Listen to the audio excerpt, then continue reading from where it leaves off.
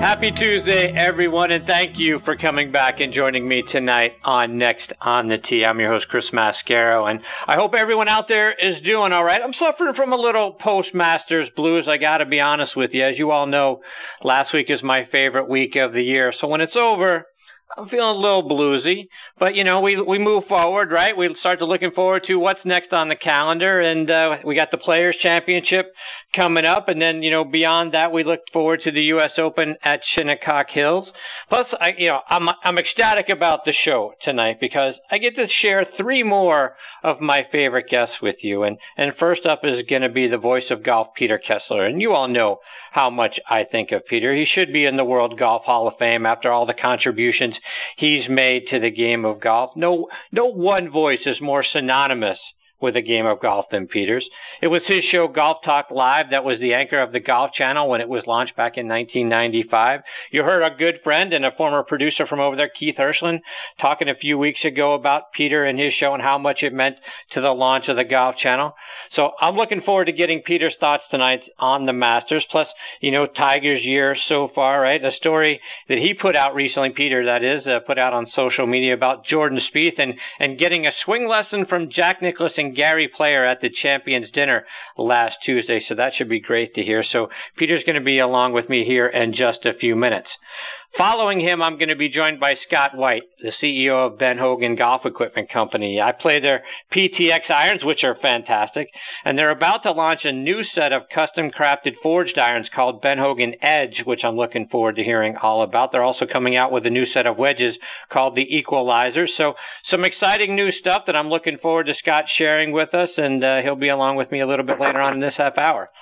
Then we'll round out tonight's show with PGA Tour Pro and Sirius XM broadcaster Paul Stankowski.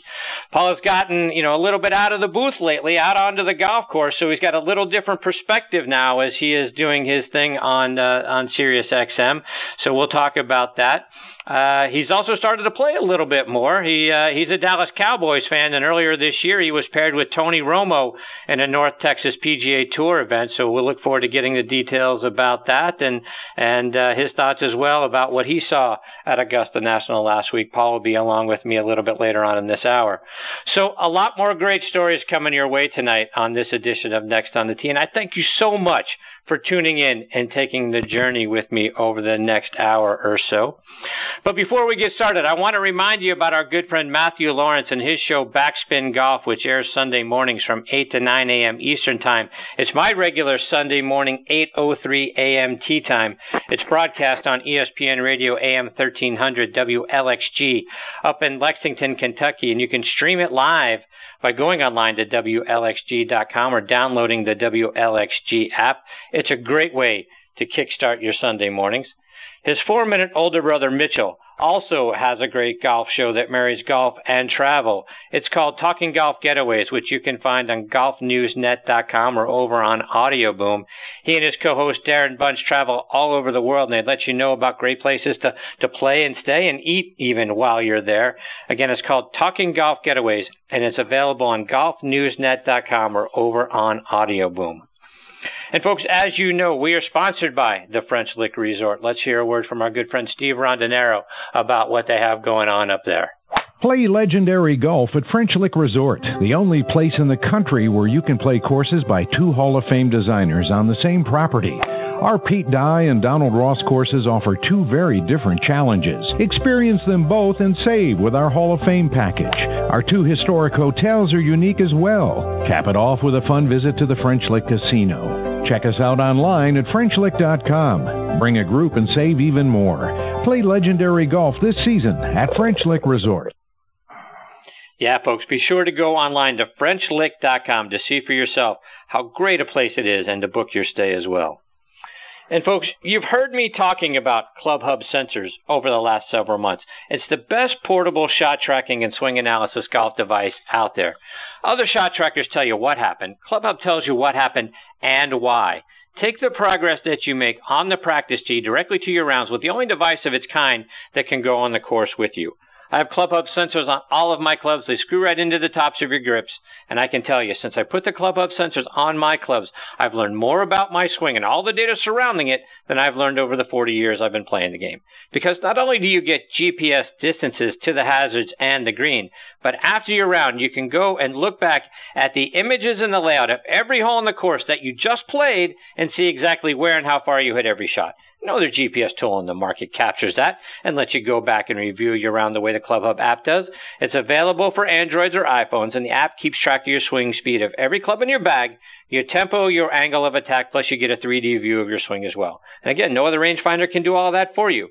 Go over to clubhubgolf.com and order your set of Club Hub sensors today and enter the coupon code NEXT to get 10% off on all products at checkout. Again, clubhubgolf.com, enter the coupon code NEXT, and you're going to get the best GPS and swing analysis tool on the market for a great low price, and you're going to see your game in a whole new way. Please also check out our friends at the Bobby Jones Apparel Company by going online to bobbyjones.com. Their spring collection has arrived, and the shift in seasons is an opportunity to change things up layer upon layer. They've added some great details, fresh new colors, and new additions with genuine, enduring character. They make style easy. You can find coordinated outfits in a variety of colors online by going to bobbyjones.com. And we're also proud to be partnering with Russ Holden and the great folks over at Caddy for a Cure. One of the most unique opportunities in the world of professional golf is available to you through Caddy for a Cure. You get to spend a day inside the ropes with one of the world's best players as their caddy. It's a fantastic way to have the time of your life while supporting our wounded service members and Fanconi anemia. You're going to get to walk side by side with your tour player experiencing professional golf as an insider. In addition to the amazing experience you're going to get a fantastic gift package from Caddy for a Cure, which is going to include Under Armour logoed apparel and an eyewear package, a tour-grade caddy bib suitable for autographs and framing, a tin cup ball marking gift, chef's cut real jerky, and professional photographs from your day. Go online to caddyforacure.com. That's caddyforacure.com. caddyforacure.com to learn more. All right, now back with me on the French Lick Resort guest line is the voice of golf, Peter Kessler. Be sure to follow Peter on his Facebook page and over on Twitter at Peter Kessler. Also, be sure to check out Peter's podcast called Reading the Break, which can be found on his websites, either peterkessler.com or readingthebreak.com or over on SoundCloud. You can also find it on our website, nextonthetee.net. And no one knows more about the history of the game than Peter does. He's interviewed every major golf figure of the 20th and 21st centuries. When you layer in on top of that his magical voice and thousands of great stories, then you've really got something, and someone who is very special. I've been saying over the last couple of years, there are some great contributors to the game of golf in the World Golf Hall of Fame. People like Frank Cherkinian, Peter Allis, and Henry Longhurst. But a fourth bust should be in there for Peter Kessler. His contributions to the game through the number of interviews he's done, his show Golf Talk Live, which was the anchor of the Golf Channel, which launched back in the mid-1990s, and something too many people either don't know or don't remember about Peter is he was the president of the company that brought the perfect club to all of us, which was at the forefront of the hybrid market. I don't know if we'd be as far along with the hybrids if it hadn't been for Peter and his company. And folks, as you heard me say just a couple of days ago when I had the privilege of talking with Gary Player, it's Gary Player's voice that I hear inside my head when I'm close to eating something that I shouldn't. I can hear him telling me, don't do that, that's poison to your body. And when I'm interviewing people, it's Peter Kessler's voice I hear in my head saying, okay, Chris, that question or that statement's too long. Shorten it and get out of the way of your guest. Good evening, Peter. How are you, my friend? It's good to be with you, and I'm always flattered to be with you after a major championship. It always makes me feel like I'm high up on the list, and I'm thrilled to be with you and excited that we're going to have this time together. And Peter, I want to start out by getting your thoughts of what we saw last week at Augusta National. What did you think about the 4 rounds and the things that took place over Thursday through Sunday?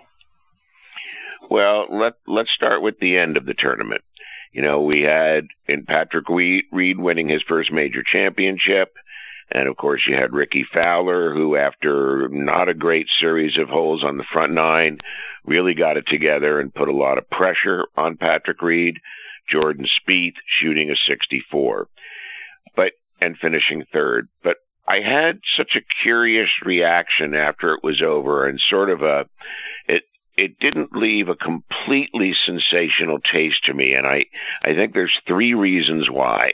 The first one was Jordan knew, whether he says he was looking at the leaderboards or not, that if he birdies 18, that he's in a position to win the tournament or he's in position to be in a playoff, but he's certainly in position to have something good happen, given all of the good things that he had done to that point to get to 9 under par through his round for 17 holes with no bogeys on the card. And he makes a complete hash of the last hole. He hits a horrendous drive, and then he had a chance to go ahead and save his par, and he hit a pretty dodgy putt from 6 feet that he's had, a bazillion times both in play and in practice rounds. And so he knew when he was on the tee, whether he says so or not, that if he makes birdie, he's in position. So when he didn't do it, and when he made a mess of the hole and finished with a bogey and took a lot of the gloss off of the 64, which is hard to do, but you can with a final hole bogey that takes you out of contention, he was perfectly fine about the whole thing when they interviewed him 2 seconds after the round was over. I would have expected a little flash of anger, a little bit of, I knew somewhere in my head that if I birdie 18, I could be in great position, but he didn't do that, and he seemed pleased with his 64 as though the bogey at the end, which was an important bogey, hadn't even occurred, and that bothered me that he was okay with it. And then Ricky Fowler comes in and is all giddy because he edged out Jordan Spieth for second place. And I thought to myself, I can't imagine that Jack Nicklaus or Tiger Woods or our good friend Gary Player, who you just spoke to and who I just saw, they would not have been happy after the round. They might have been gracious after the round, but they wouldn't have been giddy, and they wouldn't have already been looking forward to the next major, which is 65 days away or so. And momentum at the end of a Masters tournament has nothing to do with the U.S. Open in June. There's too much time. There's too much that can happen to your golf game. It's a completely different golf course. It will require a completely different set of criteria to successfully get around in a low enough score to win. So I was disappointed that Ricky, who hasn't won a major, that Ricky, who's almost 30 and only has 4 victories and is behind schedule given how popular he is as a player and how good a player he can be when he gets it right, but he doesn't get it right often enough, and it wasn't good enough in my view that he had a great weekend, which is what he did have, and he's had trouble having great weekends, but that's not good enough. At 32, Tiger had 14 majors. Ricky's going to be 30. He's the best player who doesn't have 5 wins on the PGA Tour, and he has no major championships. There's nothing to be giddy about after the round by edging out Jordan Spieth. Is that because the check is bigger? Is that because the check satisfies you in some way? Is that because the check somehow takes the sting away from coming in second because you still won over $1 million? And Jordan not having a flash of anger at blowing what he knew was an opportunity on the final hole. It's only so good as the close, and it was sensational for 17 holes and 9 birdies. It was just absolutely incredible stuff, and the shot into 13 to 10 feet was absolutely amazing from where he hit it and the club he hit it with and how it just cleared the water and cozied up and everything. He shouldn't have been happy. Ricky shouldn't have been happy, and they were happy. And then the third thing that happened is in your winner, Patrick Reed, you have a guy that golf fans and golf scribes and his peers generally don't like very much. And I think that there are a few compelling reasons for that, 2 of which are most important to the kinds of folks that like golf.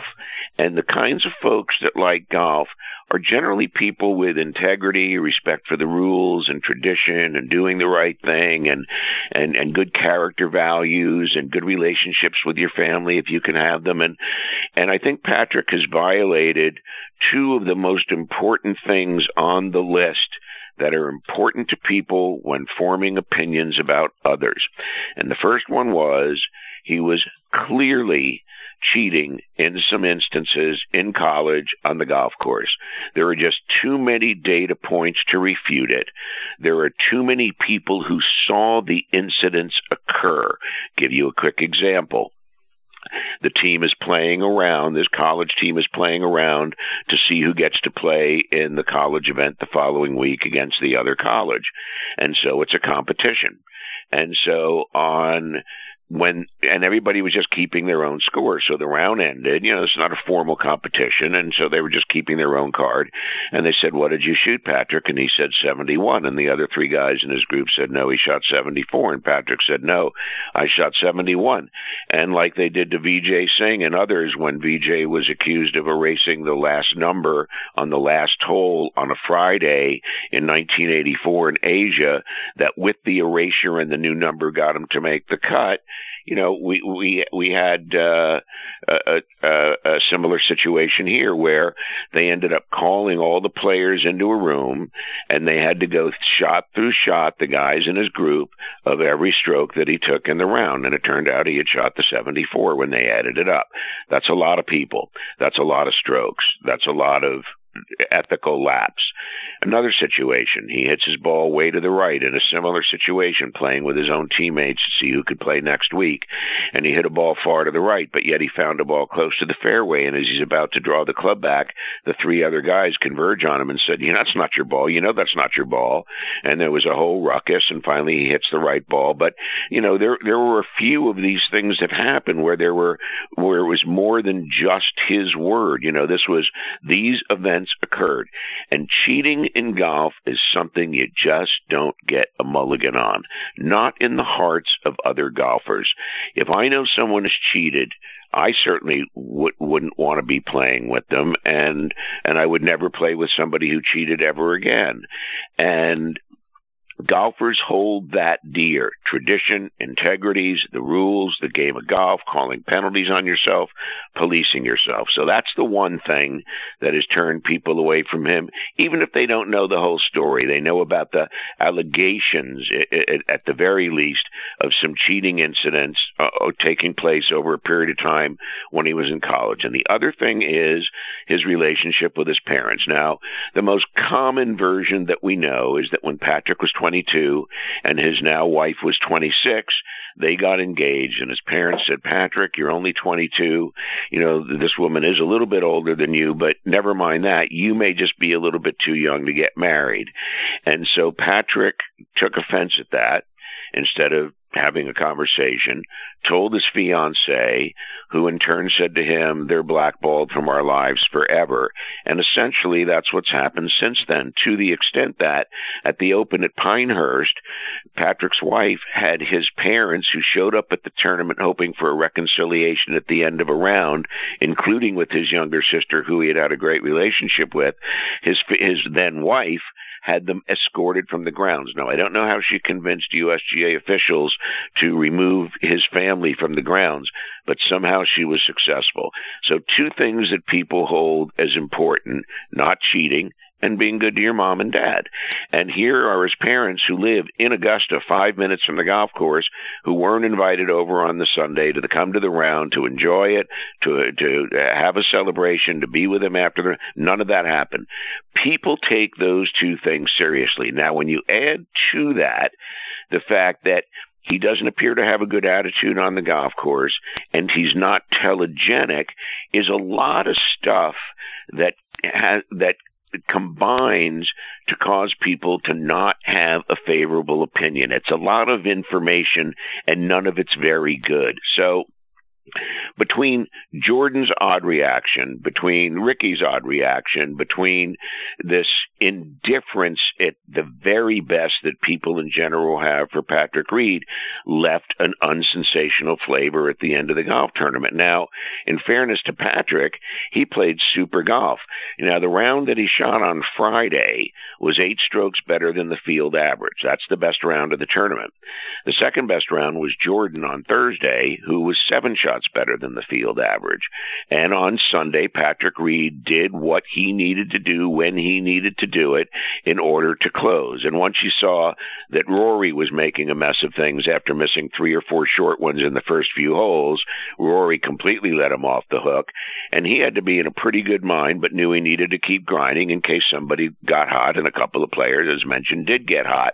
And he held on, and he played a good back 9, and he made that great birdie on 12, was was really, really timely. And, he got a nice break on 13, finishing on the bank, and should have gotten it up and down for birdie, but ended up making a par, but it didn't take him out of position. But he played super golf, and he trusted a new move to his swing that would give him a cut shot that looked like an Arnold Palmer finish. And one of the holes he had to use it on was the very last hole on 18. He had to hit a little cut drive when it draws his standard shot, and he hit a beautiful shot, and of course he made a terrific par, and he closed out the victory over Ricky Fowler and by 2 over Jordan Spieth. So you've got to give it to him. He was third, I think, in overall putting. He was sort of middle of the pack in getting to the green, but effective when he was on it. He was good around the greens. He wasn't 3-putting, and he did exactly what he had to do on the final day. So all credit to Patrick for an incredible victory, a victory that he won't get his just due for because of the way that people feel about him based on some things that are particularly important to people in forming opinions about others. And Peter, you touched on Rory McIlroy, and I wanted to get your thoughts on Rory because, yes, Ricky was right there in second. Jordan finished his third, and both had really good back nines and rounds on Sunday. But Rory, to your point, really let Patrick off the hook, right? And we've seen this a little bit from Rory in the past at Augusta. You go all the way back to 2011 when he had the lead and shot 80 to end up tied for 15th. But your thoughts, because I started to get worried about Rory right from the get-go because his opening tee shot was as far right as I've seen anybody hit it, and he almost went out of bounds. Now he recovered and made a par, and he birdies 2. But from the start, it felt like Patrick's drive was a little shaky, and maybe Rory could come in and take immediate advantage, and instead immediately hits it way right. Your thoughts on what you saw from Rory McIlroy, and were you disappointed with how he played? Well, we know that Rory's not a great putter, and Rory knows that Rory's not a great putter. And when great putters get off to a shaky start in a putting round, that's really problematic. The winners of the Masters tournament have all been during the week of the Masters tournament, regardless of where they're ranked in putting coming into that week for the year. Doesn't matter. The Masters is a whole new deal, and it's a completely unique set of greens, and it's a completely different set of skills than most tournaments ask you to provide on their greens from week to week, which are generally flatter. And so the Masters winner always puts good, and Patrick Reed putted particularly well, as Masters champions do. When Rory made the putt on the first hole for par, I thought, what a great omen, because that was one of the great pars of all time, from almost OB to a downhill bunker shot to a really, really good splash out to 6-8 feet and rolls it in. But it was the 3 or 3.5 footer on 2 that just made me sick, and I'm sure it made Rory sicker, because if he knocks in that little putt, all of a sudden the golf tournament is tied immediately, and he's made 2 little ones in a row. Everybody has a relative weakness in their game. He has a distinct relative weakness in his game, which is his putting. And of course, he putted beautifully at the Arnold Palmer, but that's not the Masters tournament. And that means he had a streaky week as opposed to it had been building and getting better and getting better. It's not what happened. All of a sudden, he ran into Brad Faxon. They spent a couple hours together. Brad gave him some really good thoughts about outlook, and he gave him some good pointers on posture and being a little less tense at address, and trying to let that putter actually get behind his hands on the backstroke instead of having no hinge at all. The really good putters, Crenshaw's had a little hinge, Tiger had a little hinge, Brad Faxon had a little hinge, and he was trying to get Rory to have one to take a little of the tension out of the shot, and he did that at Bay Hill, but he wasn't doing that nearly as well or as often at Augusta National. And then he missed a whole series of putts. I think he missed a shorty on 3, on 4, on 5. I counted 7 of them through 10 holes that were 6 feet or less, all of which he missed, some of them for birdies. And so by then he was out of it, because he knew he was out of it, because that hole looked like a thimble to him, as opposed to Jordan Spieth and Ricky Fowler, to whom it looked like a trash chute. And so I was extremely disappointed for Rory that he couldn't keep it together, disappointed that the whole thing was clearly too overwhelming for him. For a guy who's on the precipice of winning a fifth major, which kind of makes you one of the best players of all time, really. Once you get to 5, that's a pretty magic number. And Rory's young enough that, he's still got 10 more years. He could easily add another 5 or 6 to that total. So he's a heartbeat away from his 5th, making him one of the greats. And yet he's a heartbeat away from really being in trouble, because if you can't putt at a major championship, you're not going to win it with your ball striking. It just doesn't happen that way. You've got to make the putts inside of 10 feet. And if he's going to be the kind of putter going forward where he can't make his putts inside of 10 feet, no amount of ball striking can save him. Now, the other disappointing thing about Rory's game to me was his iron play with scoring clubs was fairly atrocious. He was really, his distance control was not good. I mean, I think of just to pick one pitch, you look at the one on 9, he had a little wedge in his hand, and he made the mistake that Greg Norman made against Nick Faldo in 1996, and he threw it onto the front, on the false front in the front of the green. The thing rolled back, and it's an impossible up and down. And so his distance control was really off, and he was missing in places that you just can't miss. And so I thought it was a telling round in that he is absolutely insecure still about his putting, no confidence whatsoever. And his ball striking under pressure was not good either. So, all of the things that he had done well for the first 3 days to get himself in position to be in the final group, he did none of on the final day. The tee shot that you mentioned on number 1, it was the goofiest swing. All the body parts were moving in the wrong direction, and he took the club way outside, and then it came way inside, and then as he went through the ball, his body moved to the right instead of to the left. I mean, it looked like something a recreational player would do, and a recreational player would hit that shot, a howling slice to the right. But he brilliantly finished the hole, so I thought, okay, that'll right the ship for him, especially after the 6-footer. And as we know, that didn't happen, and that took a lot of pressure off of Patrick Reed when he realized that Rory, who he's generally had success against, he beat him in the singles Ryder Cup match, Rory doesn't bother him. And I'm sure Rory didn't bother him after he missed the 3 putts on 2, 3, 4, and 5, or whatever it was, 2, 3, 4, 5, and 6 even maybe. And it was just a horror scene. So I thought this is going to cause him some angst, because it goes through his entire game and his course management and his confidence level. It's not just like one thing now that he's got to shore up. All of a sudden, his distance control on his scoring clubs is askew, and he only hit 8 greens when everybody else was hitting a zillion, and he had the worst score of the top 15 or 20 guys finishing in the tournament.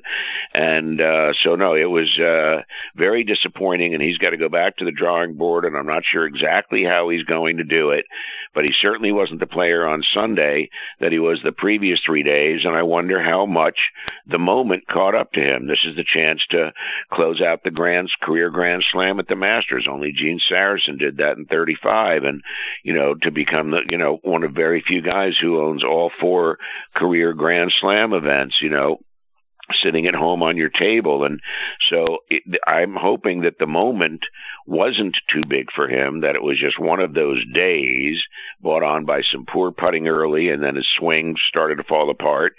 So I've got grave concerns about him, and I don't know what to make of it at this point, other than just one round. Played good earlier in the year, played really well at Bay Hill. We know he can do this.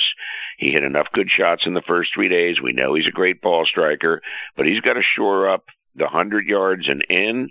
He's got to shore up his putting, and he's got to take a look at himself on his longer shots and make sure his sequence of events is better, so that he can have rhythm again, which lets him have tempo again. And so you've got to get the sequence right before you can get the rhythm right, before you can get the tempo right. And he's got work to do on all those issues. Peter, one more before we let you go. And you put out on social media that Jordan Spieth got a swing lesson at the Champions Dinner from Jack Nicklaus and Gary Player. I know you spent some time with Mr. Player watching the final round on Sunday. Do you know what they shared with Jordan to help him with his game? Well, it was more of an invitation than a lesson. It was Jack and Gary said to Jordan at the dinner, "We don't like certain things about your swing. We think your grip is too weak. We think you have your takeaway needs work, and you need that left arm connected to the upper part of your left side when you go through the ball. The disconnect in the chicken wing is not going to be a player long term. And would you come down to Jack's golf course in Palm Beach, the Bears Club, and spend a few hours with me and Jack working on your game?" And it was the three of them sitting there, and Jordan said, "I would definitely come down." And then Gary did a whole demonstration in his living room showing me and all of his guests what Jordan was doing now in his backswing, what he needed to do in his backswing, what good players did in their backswing, why Arnold's backswing wasn't good, why he didn't win as many majors as he could have because he had a bowed wrist, and that's why Dustin Johnson's not winning enough. And sometimes Jordan Spieth's wrist is bowed, and he doesn't want to see that. He either wants it absolutely square or, better yet, with a little cup in the back of his left wrist at the top of his backswing. So it was fascinating to have Gary tell me that. He'd tell you anything. There's nothing you can ask Gary Player that he won't tell you right away. But then he started telling everybody how great Trump was, and there were a lot of eyebrows getting raised around the room because I have a feeling Gary doesn't exactly really read the news. He just hears some stuff, and he has played with Trump, so he thinks Trump's a good guy. So and so we had a great time with him and his doing the demonstration. But I think that Jordan's going to take Jack and Gary up on the offer. Oh, well, that'll be exciting to hear about. So hopefully we can either get back the word from you or from Mr. Player about how that turns out. That would be, to be a fly on the wall to see that happen would be outstanding. I would like to be there Peter, too, my friend. If I am, I'll take a little video. I appreciate you. Peter, before we let you go, let our listeners know, remind them again, how can they stay up to date with all the great things that you're doing, whether it's online over your website or over social media as well? I'm not doing so many great things right now, so that's a short list. I'm writing a book, and my goal is to now finish it by the end of May. And so I'm trying really hard to write every day. It's a very difficult discipline, but you've got to write between 1,000 and 2,000 words a day, and then you can get the sucker done. And I've got some podcasts up on my website, peterkessler.com, but I haven't added to it for quite some time because the stories in my podcast, which are very brief stories, Paul Harvey-esque kind of things, is what I was shooting for, 5, 7, 8 minutes of really fun stories. But I think the stories are probably better served in the book and not on the podcast and not on both. So I've sort of cut back on that for the moment. And then when I finish the book, then the stories that I haven't used, I'll throw up in some more podcasts. And I'm working with some people who are trying to get me in front of a camera again to do interviews again, which I would be thrilled to do. But a few of those have come up and they don't quite come into picture, and so I'm hoping this time I get lucky and I get a chance to bang out some shows again like the old days. Well, Peter, I'm certainly rooting for all of those things to happen, and there's no better way for me to spend a Tuesday night than to listening to you share your stories and your insights, and it's just never enough time. So I hope you'll come back again real soon, share more of your stories with us, and like I say, there's no better way for me to spend time talking golf than there is really listening to golf come from you. You're fantastic. Well, dude, you're my biggest supporter, and you've been a great fan, and more importantly, you've been a great friend to me over the years, and I love the show. And, not everybody prepares like you do. Not everybody knows their guests as well as you seem to know yours, and you go to the areas where you know that they're most likely to tell their best stories, and you always do that with me. You always sort of nudge me in a direction where I think, oh, I've got this one, I've got that one, and it's always great for the interview subject to be steered towards that which he knows the most about. And you've got a great instinct, which comes from doing your research and your preparation of each guest on knowing where to take them. So I'm always thrilled to do the show. I think you're as good a pro as there is in our business, and people just think the world of you, and I do too. And it's a great show, and I listen to it when I listen to the golf show. I don't know as much about football, so I'm not as big on the tailgate, and don't take that personally.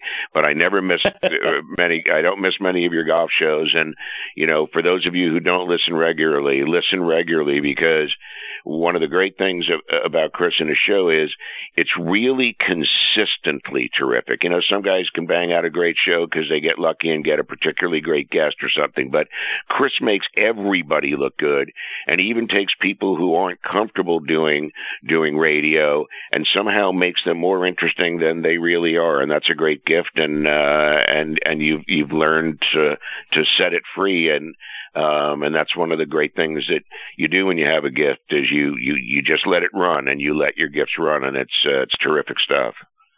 Well, I appreciate you saying that, and I learned all of that from you, my friend. So thank you so very much, Peter, for your time tonight. All right, man. I'll talk to you soon, Peter. All right. I look forward to it. Take care. Bye. That's a great Peter Kessler. And again, peterkessler.com. You can find his podcast and stay up to date with what Peter's doing, and over social media, and listen to his insights and all that sort of thing on Twitter at Peter Kessler, and he's got a Facebook page as well. All right, before I get to my next guest, Scott White, I want to give a shout out to a few of our sponsors. First, folks, you've heard me talking about ClubHub sensors over the last several months. It's the best portable shot tracking and swing analysis golf device out there. Other shot trackers tell you what happened. ClubHub tells you what happened and why. Take the progress that you're making on the practice tee directly to your rounds with the only device of its kind that can go on the course with you. I have ClubHub sensors on all of my clubs. They screw right into the tops of your grips. And I can tell you, since I put the ClubHub sensors on my clubs, I've learned more about my swing and all the data surrounding it than I've learned over the 40 years I've been playing the game. Because not only do you get GPS distances to the hazards and to the green, but after the round, you can look back at the images and the layout of every hole in the course that you just played and see exactly where and how far you hit every shot. No other GPS tool on the market captures that and lets you go back and review your round the way the ClubHub app does. It's available for Android or iPhones, and the app keeps track of your swing speed of every club in your bag, your tempo, your angle of attack, plus you get a 3D view of your swing as well. And no other rangefinder can do all that for you. Go over to clubhubgolf.com to order your set of ClubHub sensors today and enter the coupon code NEXT to get 10% off on all products. Again, clubhubgolf.com, enter the coupon code NEXT, and you're going to get the best GPS and swing analysis tool on the market for a great low price, and you're going to see your game in a whole new way. We're also excited to be partnering with the Ben Hogan Golf Equipment Company. They are back with the same great equipment that you know and love without the retail markup that you hate. Now you can buy premium Ben Hogan irons, wedges, utility irons, hybrids, bags, and accessories directly from the factory at prices your wallet's really going to appreciate. Visit them online at benhogangolf.com or give them a call at 844-53-HOGAN. That's 844-534-6426 to learn more and order your set today. And now back with me and making his third appearance with me on the French Lick Resort guest line is the CEO of the Ben Hogan Golf Equipment Company, Mr. Scott White. Let me remind you about Scott's background. He started his career in advertising in Boston, and one of his first clients was Spalding Sports Worldwide. He was hired away by them to be a product manager for Top Flight and Strata golf balls. Later, he managed the Ben Hogan business when Spalding bought them in the late 1990s. Spalding dissolved in the early 2000s, and the golf assets, both Hogan and Top Flight, were bought by Callaway, and Scott moved out to Carlsbad, California to run their marketing efforts. 2007, he went over to TaylorMade and ran their iron and wedges business for a few years. He then transitioned to True Temper Sports, where he ran their sales and marketing efforts on the West Coast through 2014. After nearly 30 years in the golf business, Scott decided to try something a little new, so in 2014 and 15, he worked on a high-end archery and hunting company called Bowtech. But after realizing his heart was really in golf, he returned to the Ben Hogan brand in early 2016. He navigated them through bankruptcy, and he's now bringing one of the most iconic brands in golf back to life. And we are honored that he is partnering with us and back with me again tonight here on Next on the Tee. Hey, Scott, thanks for coming back on the show. Hey, Chris. Good. How are you? I'm glad to be back. So, Scott, I love my Ben Hogan PTX irons. And now I see you guys have got me even more excited because you've got a new set of Ben Hogan irons and wedges that you're about to launch. Let our listeners know about the new Ben Hogan Edge irons and the Equalizer wedges as well. Yeah, we're really excited as well. We just launched them. We soft launched them a couple of weeks ago, and we're going to begin shipping them both in about 2 weeks now, maybe a little bit less if we're lucky. But the Edge irons are really a throwback to the original Edge irons that were introduced back in the late 80s.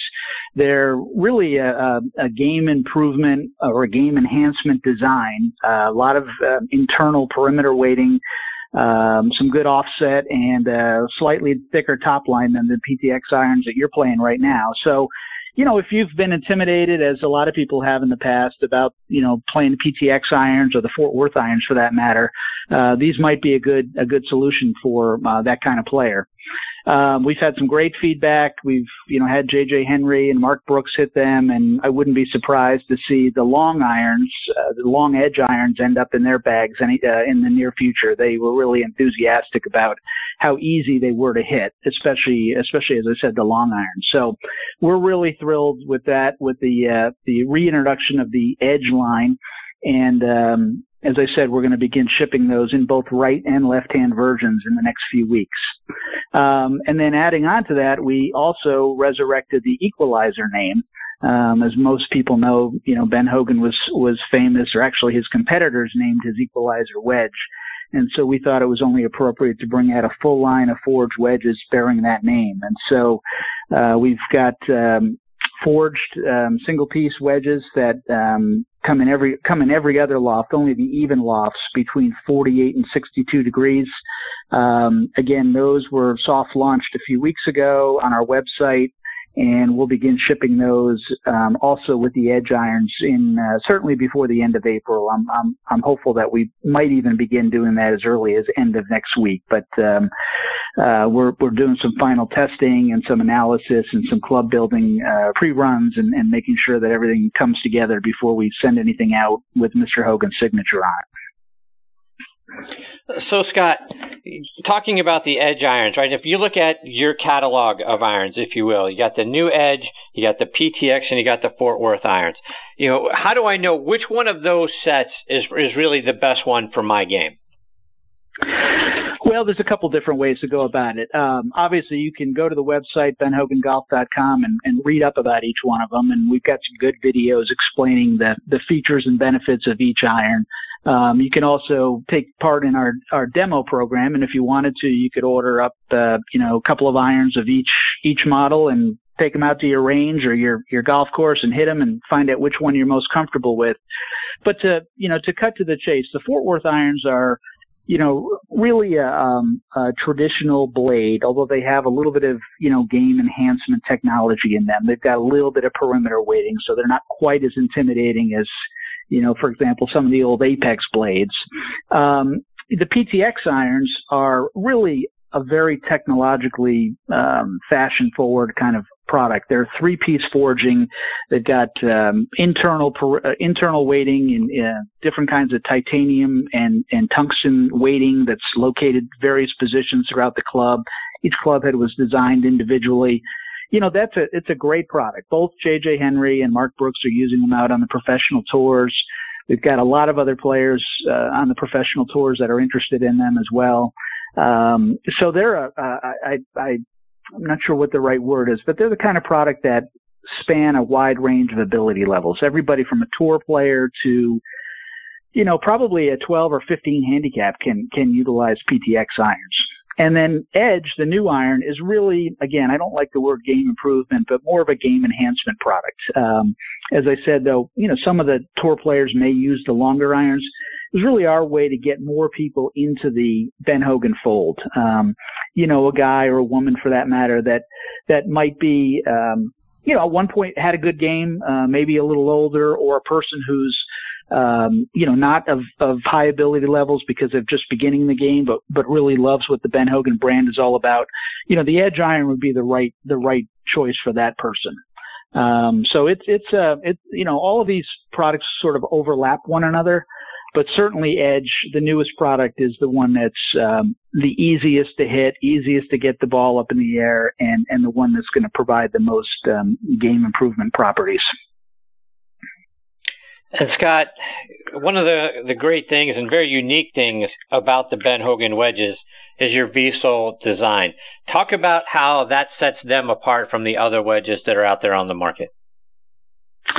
Yeah, the V-sole design is really a spectacular wedge design. I mean, at the end of the day, what it does is it makes the club very versatile. You can lay it open, you can shut it down, and hit a lot of different shots from a lot of different turf conditions. The original V-sole design that we utilize in the TK wedges has a very, very steep leading edge and also a very steep trailing edge. And, that's great. A lot of players love it.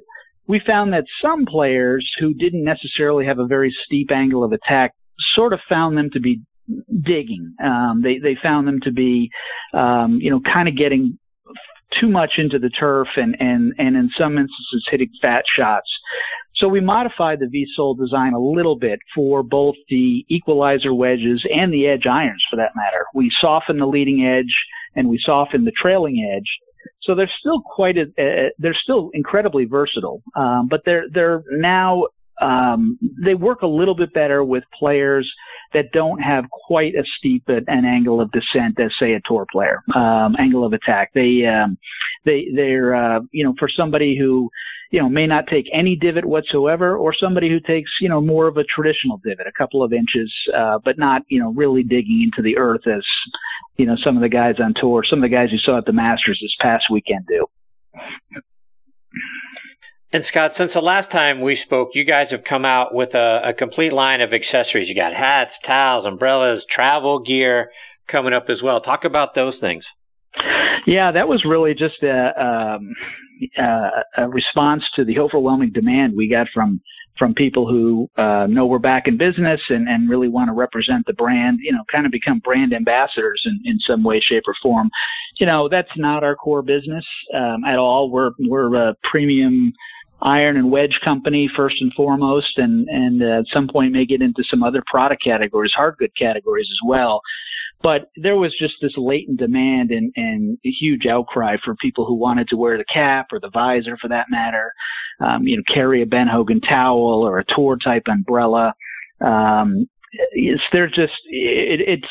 a great marketing vehicle for us, quite honestly, and we're happy to have people represent the brand.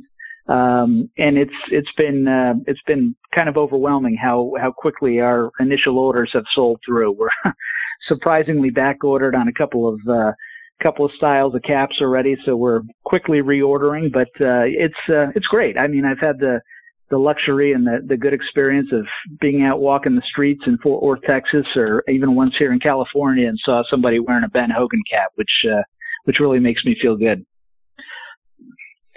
And speaking of other categories, Scott, are you going to branch out some more? Are you going to look into potentially getting into drivers or fairway metals or golf balls? What else might be on the docket? Yes to all three of those. I wouldn't say it's imminent. We're not going to introduce anything until we feel it's worthy and representative of Mr. Hogan's signature. We're just not a company that's in the business of introducing Me Too products. So all of those products that you talked about, drivers, fairways, golf balls, even putters, are in development. We don't have a specific deadline or timetable that we're going to bring things out, like other OEMs are forced to, get into certain sales cycles with big retailers. We're not beholden to do that. So we'll bring them out when we feel that they're ready and they're different and they're again worthy of Mr. Hogan's signature. So I would, look for them in the future. Don't have a specific timetable, but when they're ready, we'll bring them out. Scott, a couple more before we let you go, and you've gone, straight from the factory to the consumer model, so no middleman markups and that sort of thing. Talk about what that means for all of us, for all of our wallets, and for the folks that are listening online to say, "Gee, I sure like to get my hands on a set of PTX irons or the new Edge irons." How do they go about doing that? Yeah, it's very simple, actually. We've just adopted the trend of more buying and more consumer experiences online. There's just, as people get more comfortable with Amazon and Southwest Airlines that we look at a lot, because believe it or not, they're really a direct-to-consumer company. They don't sell through travel agents. It's just a great and convenient way to do business for us and for consumers. And the big benefit of that is that there's no retail markup, which tends to be 40 to 75%. So that savings gets passed on to the consumer. In the case of the PTX irons that we've talked about a couple of times here, those are a very, very high technology, 3-piece forging, competitive products, and I won't name names, but a competitive iron like that would cost $1,300 or $1,400 a set at one of the major golf retailers. We sell it for $770. The new edge irons, which are, again, a great game enhancement type product. And there's a lot of those out on the market, but this one, it happens to be forged. We sell those for $105 a stick or $735 a club. So there is a significant savings by buying online at benhogangolf.com. We've also added a number of different programs to help make the buying experience even more affordable and easy. As I said earlier, we've introduced a demo program where we'll send you out a couple of clubs to try at your leisure. We've got a trade-up program where we'll take in used equipment. Doesn't even have to be Ben Hogan equipment. If it's a competitor's product, we'll trade you, give you a fair market value for the used product to help defray the cost of the new product.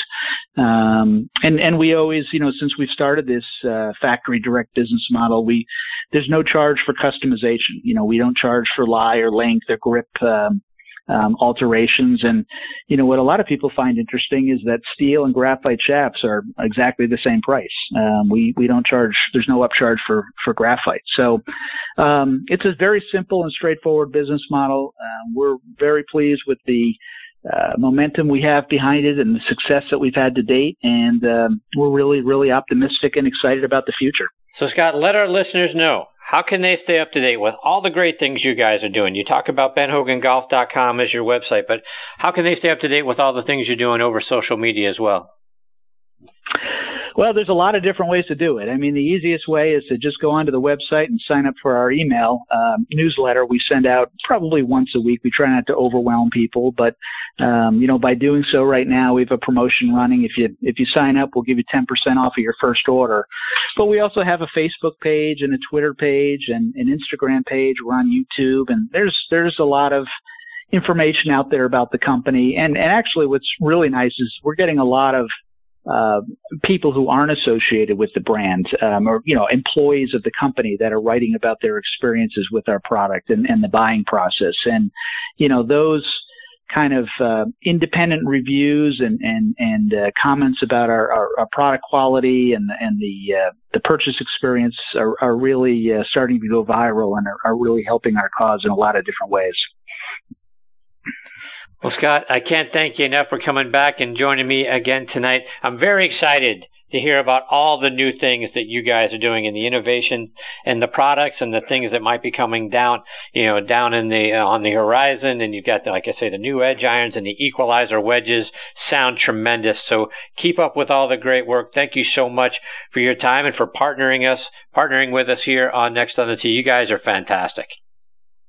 Thanks, Chris. I really appreciate your support and having me on the show, and let's try to do it again soon. Yeah, absolutely. I look forward to it. Scott, take care. All the best to you and your family and everyone at Ben Hogan Golf. Like I say, I look forward to catching up with you again. Hopefully we do it again here real soon. Thanks, Chris. Have a good night. All right, you too, Scott. That's Scott White, the CEO of the Ben Hogan Golf Equipment Company. And again, folks, the PTX irons, I use those. I've been playing. They're fantastic. And I tell you, the leading, the V-sole that they have on their wedges, and it comes through on some of the irons as well, is outstanding. I don't have any problem with the club digging or any of that sort of thing. Actually, I find the opposite of that because I'm a sweeper. right? I don't take a big divot when I play, but getting the ball up in the air, being able to control it's very easy, gets through the grass very well. The PTX irons, folks, are the best irons I've ever played. And like I said, I've been playing the game for 40 years, and when I got my hands on the PTX irons, boy, I tell you what, fit me like a glove right off the top. And to Scott's point, you can customize them right online, and I'm sort of 1 degree lie up, and they came in perfect and got right out on the practice range, and they just, boy, the way they come off the head of the irons is just fantastic. So I've been sold on the PTX irons for quite some time, and excited about seeing what the edge irons look like, and the new equalizer wedges as well. So hopefully I'll give you a report on those here before too long. All right, before I get to my next guest, Paul Stankowski, folks, this segment of the show is sponsored by our friends over at the PGA Tour Superstore. This segment of the show is brought to you by the PGA Tour Superstore. See why golfers everywhere are proud to call PGA Tour Superstore their golf pro shop. Visit them online at pgasuperstore.com. Now, back to you, Chris. All right, and now back with me in making his 9th appearance on the French Lick Resort guest line is a guy I always look forward to talking with. That is PGA Tour pro and broadcaster Paul Stankowski. Let me remind you about Paul's background. He is from Oxnard, California, started playing golf at the age of 8. He attended the University of Texas at El Paso, where he was a 3-time All-American and won the Western Athletic Conference Championship back in 1990. Turned pro in 91. His first pro victory came at the 1996 Nike Louisiana Open. He backed that up by winning the very next week on the PGA Tour at the Bell South Classic, becoming the only golfer in history to win on what's now the Web.com Tour and then the PGA Tour in back-to-back weeks. In all, Paul has 7 professional victories, including 31 top 10 finishes as well, and I am very thankful that he is back with me tonight here on Next on the Tee. Hey, Paul, thanks for coming back on the show. Chris, it's always good to be on your show, buddy. I appreciate you. So, Paul, before we get started, first of all, love the picture you posted of your dad on Instagram. How's he doing?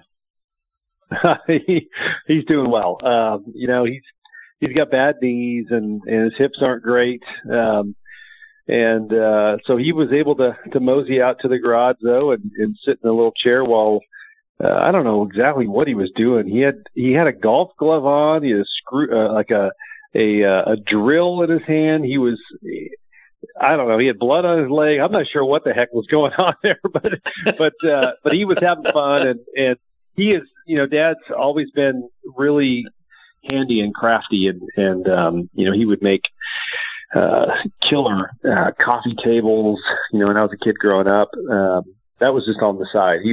Dad's retired Air Force and then when he retired from the Air Force, he moved to California, to Southern California, and went to work as a mailman for the post office and did that for 16 years. And then he was a few years from a double retirement, right, from the government, but he couldn't take it. That was back in the day when the term "going postal" was going around.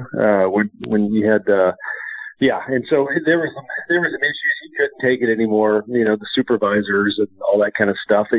Dad, one of his sayings is you don't get something for nothing. And he always worked his butt off and still does. And so he got, he would efficiently run his route and he'd be done before everybody else. And so they would heap more stuff on him. And so finally he said, forget this, I'm walking my route. So he took his time and did a great job. And, but anyway, he's always worked really hard, worked with his hands. And, so even though it hurts him to get around, too much, he can't sit still. He can only watch so much Netflix, and so he got out in the garage and painting some stuff and fixing things. And 88 years old. I hope that Lord willing, I live that long that I'm able to walk around and get after it like he does. How about your boys and your son Josh's junior game? How's his swing? How's his game coming? I watched him hit golf balls today, and he's got such a good golf swing, and it's just, unfortunately, golf is a hard game, and to square that club face up at Impact, as all your listeners can relate to, it's difficult to do it consistently, right? And if you don't do it consistently, what's a quarter inch open and a quarter inch close in consecutive shots? Well, that's probably reaching into your bag to hit a provisional. So it's difficult. Finding impact is tough. So, but you know what? God bless him. He works hard. He loves the game. He goes out after school. His last period class is golf, and so he drives out 20 minutes out to the Four Seasons Resort and Club here in the Dallas area, and works on his game and loves it. So anyway, it was fun. I don't get a chance to tee it with him or play or watch him practice because it's typically during school hours, but I snuck out there a little before he got out of school, and I was able to watch him hit a few balls from a distance. You can't, while they're in school hours, Chris, you can't talk to them. You can't help them at all because it's deemed a class, right? It's golf. And so the silly rules are such that I can't do anything until 3:30. But it was fun. He's doing well. He's doing great in school. My daughter is on the drill team, and she's a sophomore, and she's doing awesome. And she's got a new job. She's driving around, and she's got a job at a boutique store here in our area, and she loves. I'm not sure she loves working, but she loves the paycheck.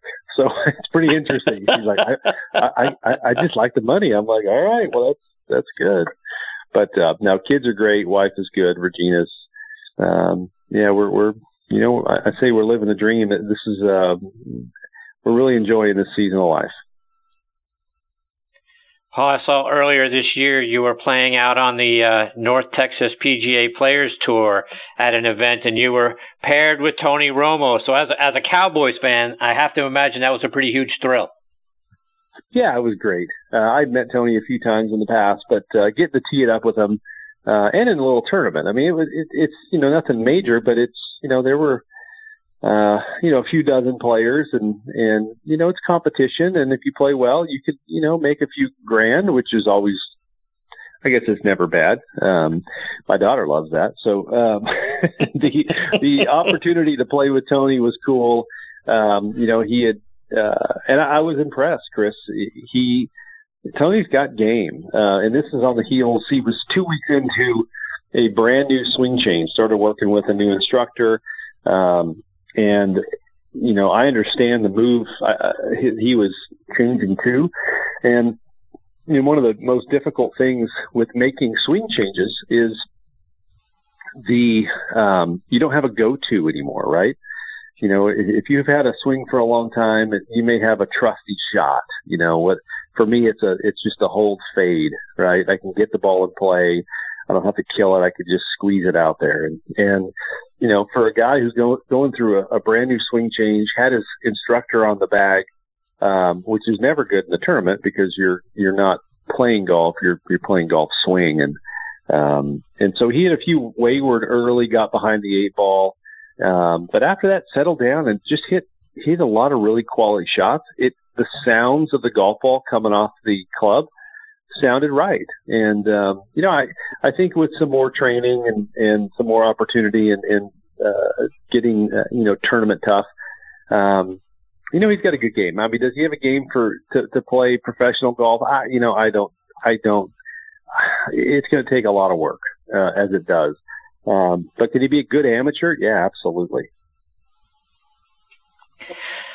And Paul, when I was also checking out some of the stuff you've got out there on social media, I saw a great picture of Jack Nicklaus, Gary Player, Tom Watson at the par 3 contest last week at Augusta National. Were you there following them? I was not. No, I was following them via my couch and the TV at home. But, what was really cool, because I didn't realize they were playing together in the par 3, and I turned on the TV, and there they are. And it brought me back to a memory, and I was telling my son about it as we were watching. I think it was the 97 Memorial Tournament. There's a skins game on, I even forget now if it was a Tuesday or Wednesday, but before the tournament starts. they had a skins game for charity, and there were two groups, and my flight was delayed coming out of Dallas. And long story short, I don't get to play in the first group, which was like, I think it was Steve Jones, Duval, Tom Lehman, and Paul Azinger, or something similar to that. I got stuck in the second group with Jack Nicklaus, Tom Watson, and Gary Player. So, and I say that tongue in cheek. I didn't realize, I didn't know who I was playing with. I just knew my flight was delayed. I'm in the skins game, and I was hurrying to get there. And when I got to the putting green, my caddy's like, "Do you see who we got?" I'm like, "No, I was too busy getting my golf shoes on and trying to hustle to the tee." And he goes, "Look around." And the only three people on the putting green were Jack, Gary, and Tom. And so I got to play 9 holes in the skins game at Muirfield Village with those three legends in front of, thousands of people. And I was nervous. I was completely out of place. I'm 27 years old and did not belong in that group at all. But I had a blast. I won most of the skins. Thank you very much. Unfortunately, no pictures. I have no pictures, nothing, but I have great memories from that day. And so watching them play the par 3 golf tournament was really cool, and the fact that they were hitting quality shots. And I mean, good night, Tom Watson won the thing. It was a thrill. I had a smile on my face for as long as they were about the hour I watched. And then, culminating with, the grandson making a hole in one there on the last hole. That was pretty special. So let's forward to the actual Masters tournament itself, Paul. I want to get what are your overall thoughts? What do you think about what you saw this past weekend? Going into the tournament, Chris, I was really hoping that we would see Tiger and Phil in the mix come Sunday. Like, I really wanted them two to be on the first page or the second page of the leaderboard, one of those two making a run with these young studs, right? That's what I was really hoping for. I thought we got, great glimpse of Phil playing some really good golf. The win in Mexico was great. He had been playing well for a few months leading into that, and then with Tiger coming out of the gate, playing some really good golf as well, looking like he's back. And I say that in all confidence that yes, it's not the same Tiger, as you can tell by watching him. We see a lot more smiling, fewer fist pumps so far. He hadn't won yet, so I'm sure when that happens, we might see a couple more fist pumps come out. But he seems to be a different Tiger, but yet hitting the ball a long way. And so I was really hoping that we'd see that. And when they both, after a couple of days, got off to the starts they did, I was actually a bit disappointed, and I was not really looking forward to the weekend, and which is stupid until I started looking at the leaderboard. I'm like, wait a minute, this leaderboard is crazy good right now. Regardless of Tiger and Phil, the leaderboard is chock full of all these guys, and this is the new tour. And so I watched pretty much every shot on Saturday and Sunday from my recliner with my son on my left, and we enjoyed it. And it was exciting. I think Patrick played amazing golf, and you're waiting. The Masters is hard to win, and Augusta, maybe it might not be the most difficult golf course on the planet. It's probably one of a golf course that you can shoot some good numbers. As we've seen, that back nine is full of excitement. But double bogeys are waiting to happen on every one of those holes too. And so I was sitting there going, okay, when's he going to fold? When's he going to fold? And he didn't. And Patrick played aggressive golf. He's fiery. I don't think he has any fear in his body whatsoever. To see Ricky battle back and contend and basically make Patrick get it done.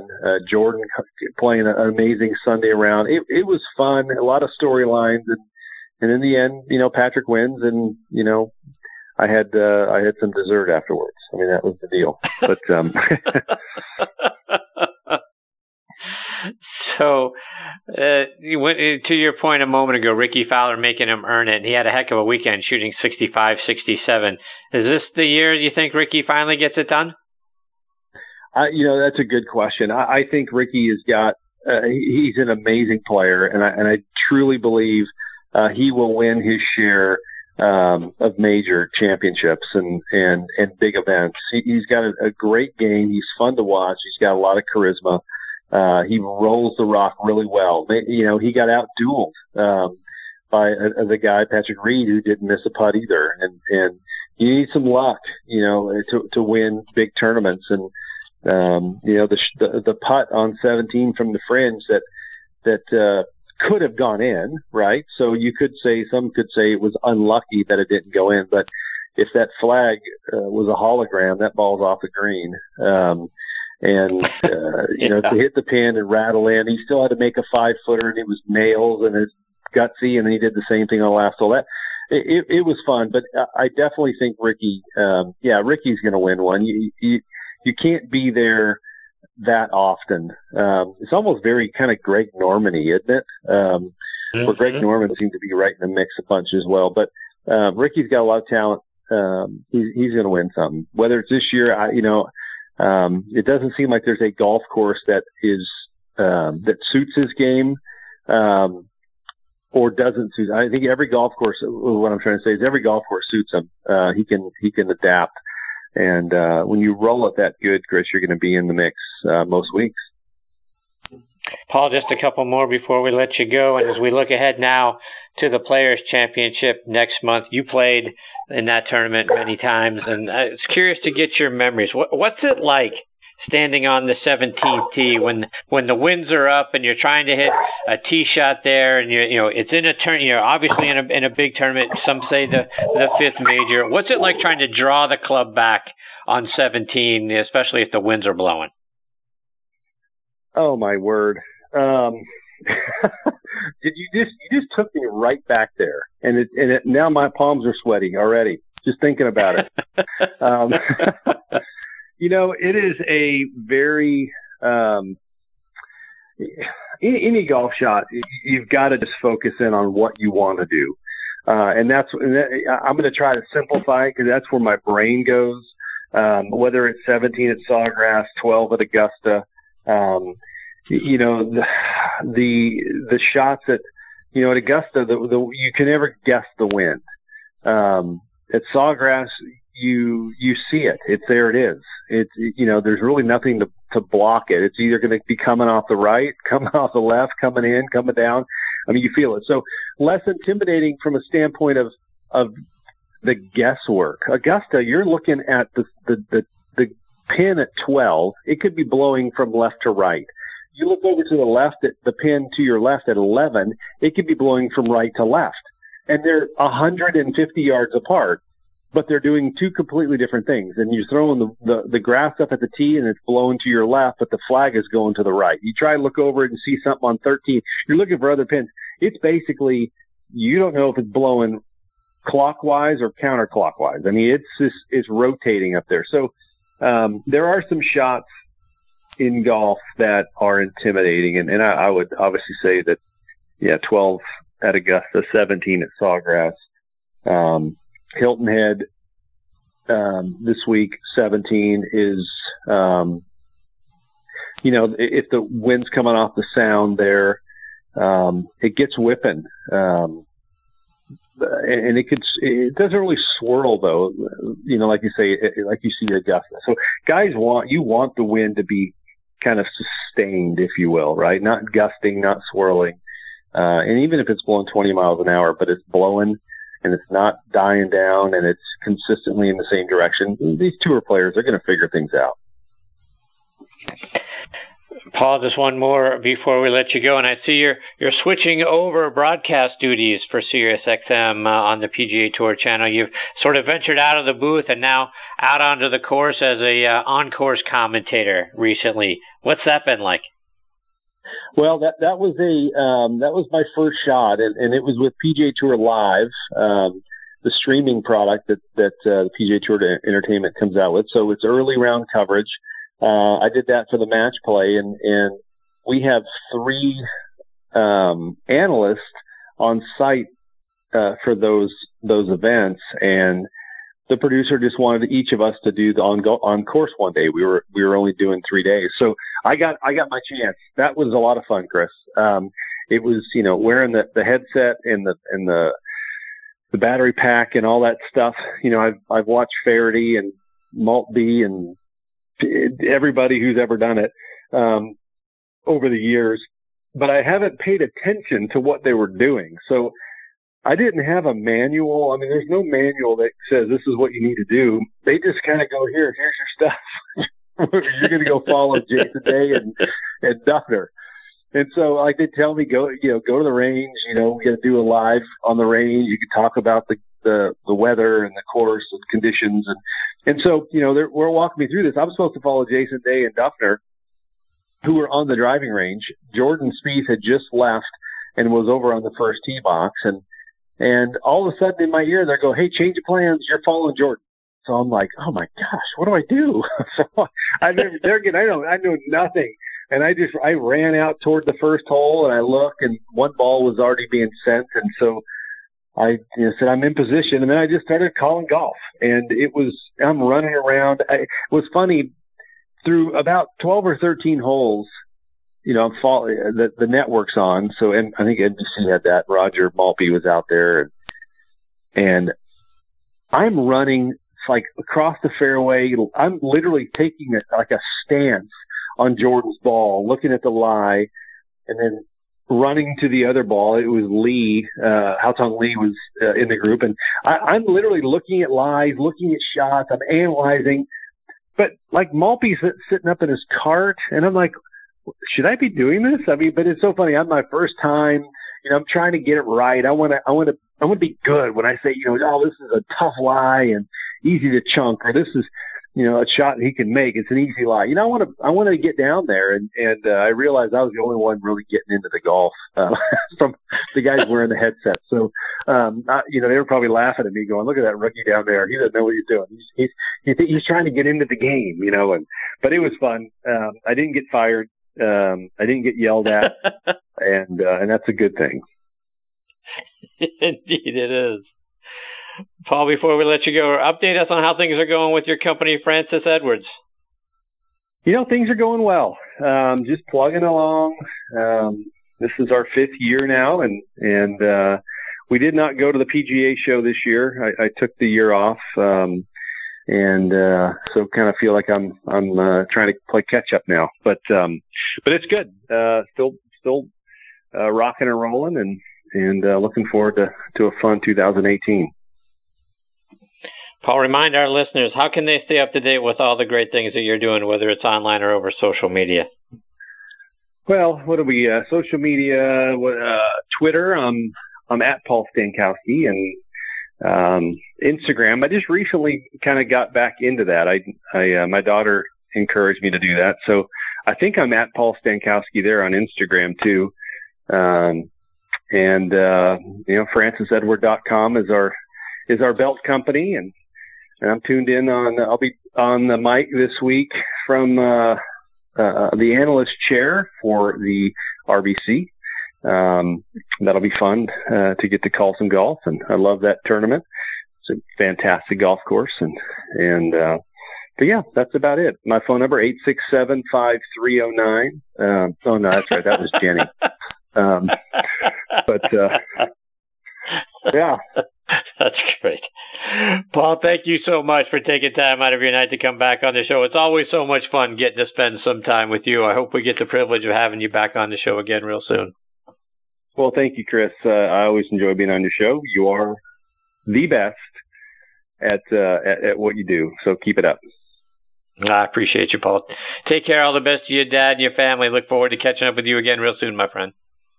Thanks, buddy. Talk to you soon. All right. See you, Paul. That's the great Paul Stankowski, and at Paul Stankowski on Twitter. He's a fantastic follow, and Francis Edward is the name of his belt company. They do some great leather work over there as well. All right, folks, before we close up shop, we always like to close things out with a reminder from our good friend, PGA Tour Pro Jim Estes, and all the great things that they are doing over at the Salute Military Golf Association.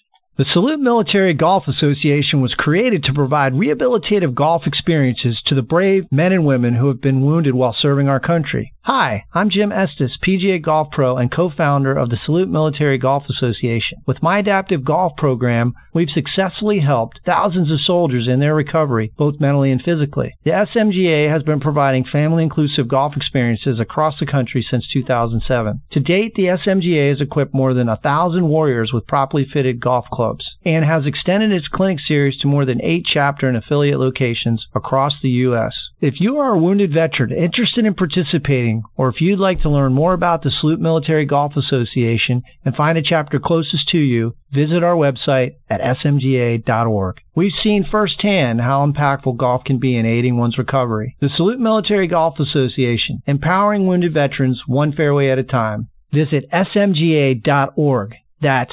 smga.org. Yeah, folks, please be sure to go online to smga.org to see how you can get involved and to find out more information. All right, folks, it's time for me to put a bow on this episode of Next on the Tee. My sincere thanks again go out to Peter Kessler, Scott White, and Paul Stankowski for joining me this week. I hope you all enjoyed the show. Please give me your thoughts. Go online to our Facebook page, Next on the Tee with Chris Mascaro. Give me your feedback. Give me a like. That's very important to us as well. Plus, if you have any questions for one of our future guests or someone who's already been on the show, please let me know. We'll be glad to get that question answered for you. You can go online to our website, nextonthetee.net, to see who some of our future guests are going to be. Plus, you can stream or download any of our archive episodes for free from there as well. Please also check out our sister show on the football side, Thursday Night Tailgate, with me and my co-host Bob Lazari and our announcer Joe LaGianusa. That show airs live every Thursday night from 8 to 10 p.m. Eastern Time, and you can stream it live right here on Blog Talk Radio. That show, like this one, also available as a free podcast over on iHeartRadio and Podbean as well. And we can't thank Podbean enough for featuring our show here, Next on the Tee, on their mobile app. We've been right there on the front page. Can't thank them enough for their wonderful support. Plus, if you love streaming podcasts across all genres, not just sports or golf or football, they've got so many great podcasts for you there as well. Go online to podbean.com or download the Podbean app. Over on Thursday Night Tailgate, we are joined every week by 5 NFL legends sharing their stories from their playing days, plus giving us their insights into what's going on around the NFL today as well. Plus, we also highlight 2 players doing great things in their communities in our Spotlight on the Positive segment. You can find that show online at ThursdayNightTailgate.com. Folks, thank you so much for choosing to listen to this show today. We know you got a million podcasts and shows you have the opportunity to listen to. We really appreciate the fact that you are making Next on the Tee one of them. Until next week, hit 'em straight, my friends. You've been listening to Next on the Tee with Chris Mascaro, where PGA and LPGA pros and top instructors and media members go to tell their stories. Join us the same time every Tuesday to hear more stories about the game we love from people who love sharing those stories with you. It's all about the great game of golf. It's all about the great game of golf.